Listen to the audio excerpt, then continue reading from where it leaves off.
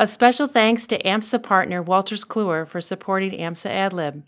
To find out how you can save big on products through Wolters Kluwer and their discounts on Lippincott resources, visit amsa.org/WK.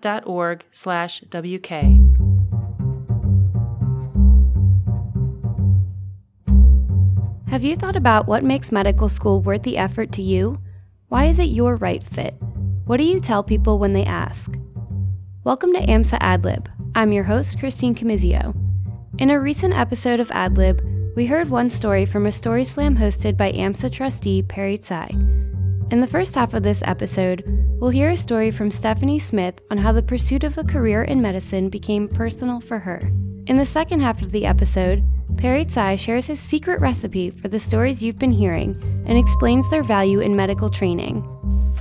I've been pre-med for a long time. Several of you here have known me for quite most of that time that I've been pre-med. And that's for a lot of different reasons. Some of it was indecisiveness when I got out of high school. A lot of it was just life. I started off in community college, and about my second semester in community college, I found out I was pregnant. I was 20 at the time. I was not prepared to be a mother. I still don't feel prepared to be a mother. I can barely do this adult thing by myself, let alone take care of 2 other little ones. But shortly after I had Caitlin, I moved on to a 4-year college and started my pre-med track. And I continued to go to school, and I worked full-time. And then I had another daughter. And during all this time, I just kept plugging along. And it was stressful, but it's worth it. There's been a lot of times where people have asked me, well, why would you want to continue to do this? I mean, why do you spend so much time in the library, so much time studying, so much time away from your kids? The number of times that are like, where people have said, oh, why don't you go to this school event when I was at the library studying for an exam, and they just make you feel really guilty about it. And sometimes you feel like a really bad mom. Probably my worst bad mom moment, though, was last year when my daughter was 7. It was summertime, and my kids had gotten scooters for Christmas. So I was making dinner, and the kids were going around the block on their scooters. And as I'm making dinner, I hear this crying at the end of the driveway.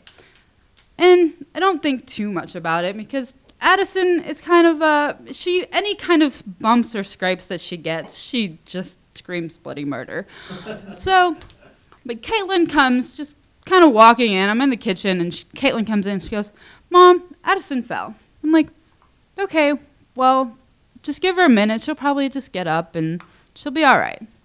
So I continued to make dinner, and then she's still out there crying. So I asked Josh to go check on her. So he goes out there, and he brings her back in. Addison, she comes up to me in the kitchen, and she goes, Mommy, it hurts. And I look at her arm, which is where she scraped it a bit. I'm like, okay, well, go get a bag of peas out of the freezer and just put some peas on it because, well, the peas were great for an ice pack when you don't have anything else. So she took a bag of peas and went to the living room, watched TV, when I continued to make dinner. So the ice seemed to help, or the peas seemed to help, and she calmed down. And it was probably about 45 minutes later, and I'd finished making dinner, and I went out to the living room. I'd gotten everybody's plates, and I sat down next to them. So as I started to eat, I looked at her arm, and I moved it. I kind of extended it a bit to just kind of make sure that she had her movement. All of a sudden, there was a pop. And then I looked at her elbow, and there was a little dimple right above her elbow. And I was like, well, that's not normal. That's not good. So since I had moved it, it started to hurt her again. So I was like, okay, well, she's not bleeding, so I don't think she needs to go to the emergency room. So he took this shawl, a scarf. It's one of my favorite scarves. My daughter loved it, too. And I fashioned a splint out of it and just kind of, put it around her shoulder to keep her arm in a good position and keep it close to her body so that when we were driving to the urgent care, it didn't get jostled. So we went to the urgent care. They took x-rays, and her humeral head was broken completely in half.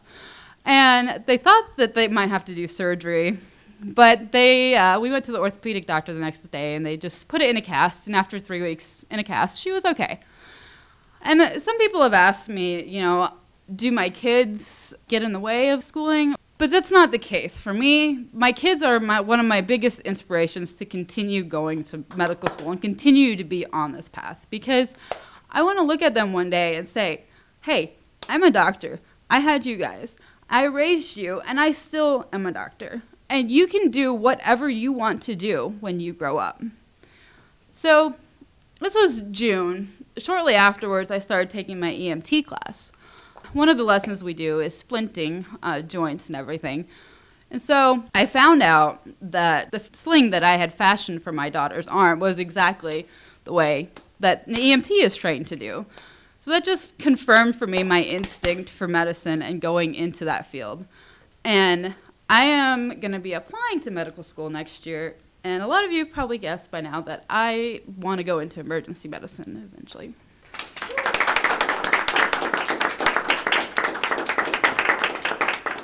Stephanie's story was presented as part of a Story Slam session organized by Perry Tsai, AMSA's Vice President for Programming Development.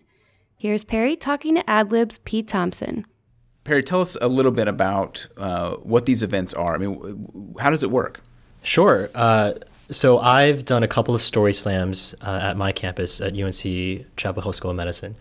And the inspiration behind these was The Moth, which is a storytelling organization, nonprofit organization, nationally, where they organize these story slams across the country, inviting people to come and tell stories. And the specific format is stories told live on stage without notes.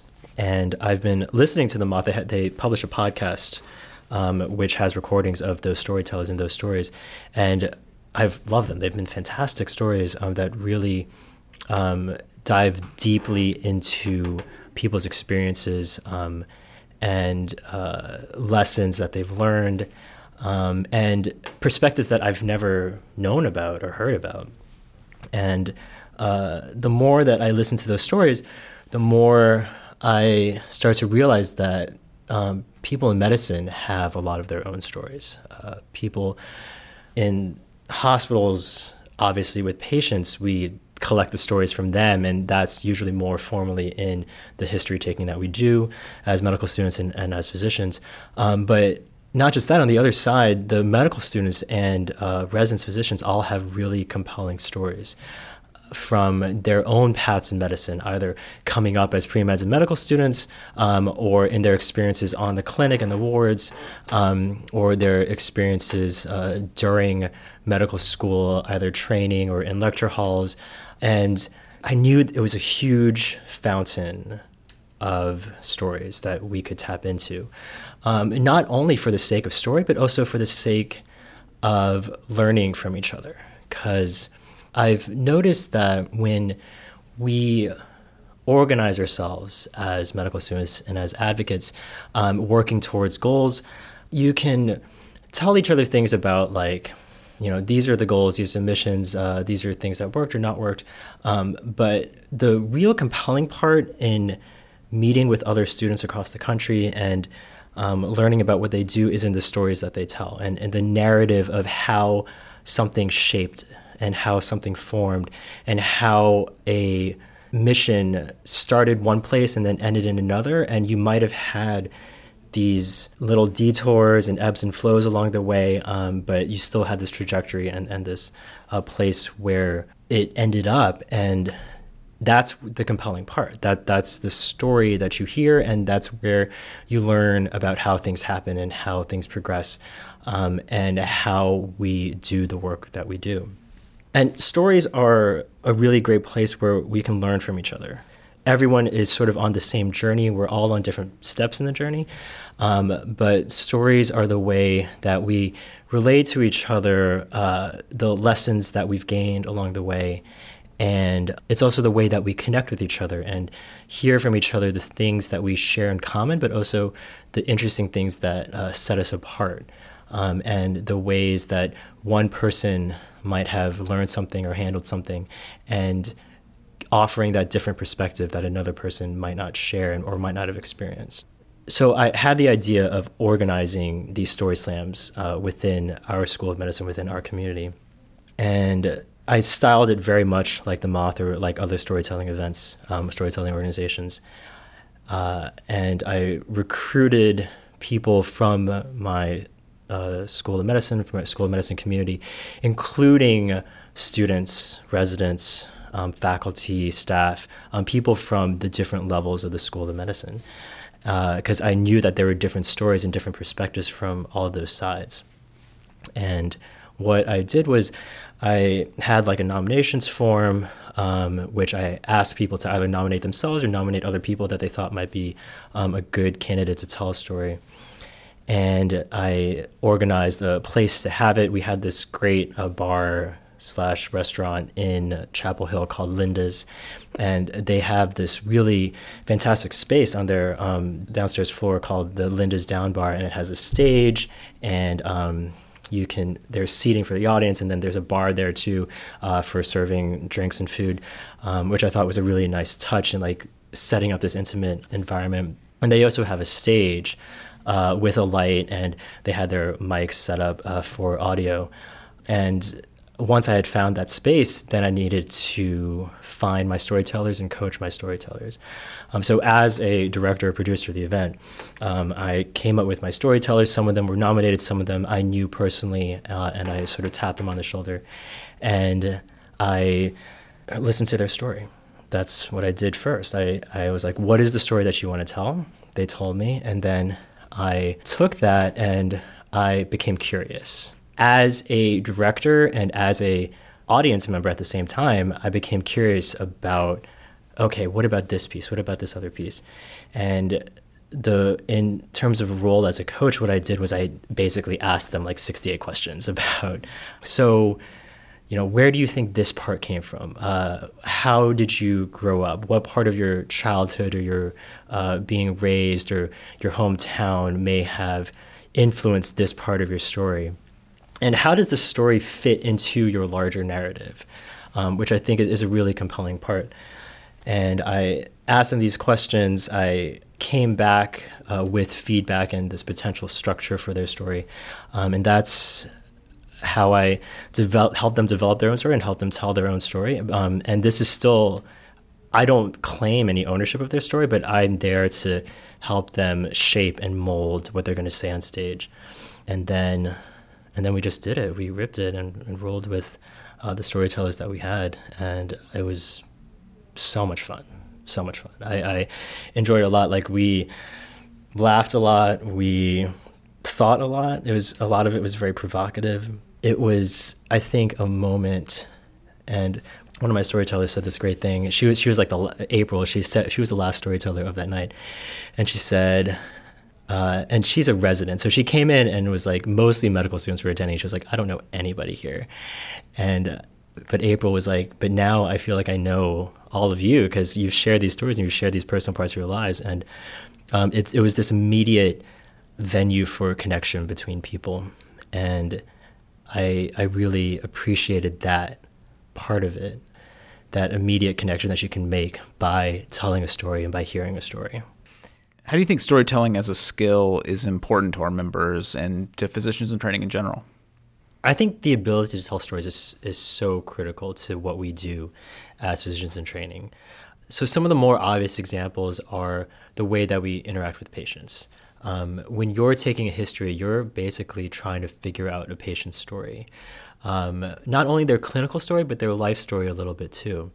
And, when you end up going to present that patient on the wards, that's also storytelling. You're digesting and mapping and structuring the pieces of that patient's history that you've taken and putting it in a rational series of events that helps you explain or diagnose or assess or plan for the future. So all of that is storytelling, essentially. I also think that storytelling is really important as physicians in training because it's the way that we represent ourselves and it's the way that we explain our mission or our goals, particularly in advocacy. So as a professional development skill, when you write a personal statement, for example, you are telling a story. You're telling a story about yourself.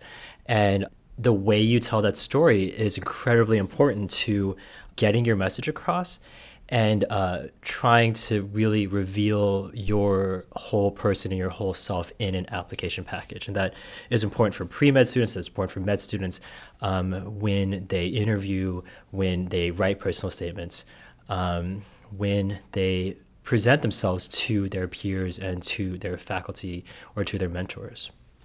Storytelling is also incredibly important when we look at areas of recruitment, membership engagement, and advocacy, which is some of the big things that we do as AMSA members in the organization.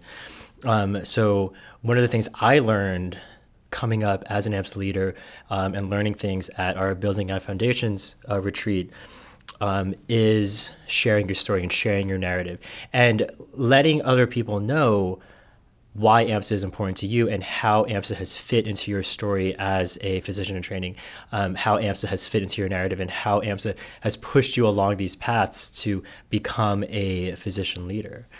But also another way to use narrative is to advocate for a certain cause or a certain goal. And telling stories about either yourself and your own experiences or people whom you're advocating for, and telling those stories such that someone who's listening to you will relate and will get it and will be able to connect with an advocacy mission that you are advocating for. And the way to do that is to tell a story. And I think the ability to do that and fostering that ability is really important in developing ourselves as physicians and as physician leaders. Are you interested in sharing your story live before a friendly audience? There will be a storytelling session at AMSA's annual convention, held March 31st through April 3rd, and we'd love to have you join us. Watch for more details to come. AMSA AdLib is brought to you by the American Medical Student Association. I'm your host, Christine Camizio. This episode was produced by Pete Thompson and myself, with help from Carol Clark. Special thanks to Perry Tai and AMSA's Board of Trustees for letting us listen in. Joshua Caulfield is the show's executive producer, and Dr. Deborah Hull is AMSA's national president. We hope you enjoyed this episode, and thank you for listening. A special thanks to AMSA partner Wolters Kluwer for supporting AMSA AdLib. To find out how you can save big on products through Wolters Kluwer and their discounts on Lippincott resources, visit amsa.org/WK.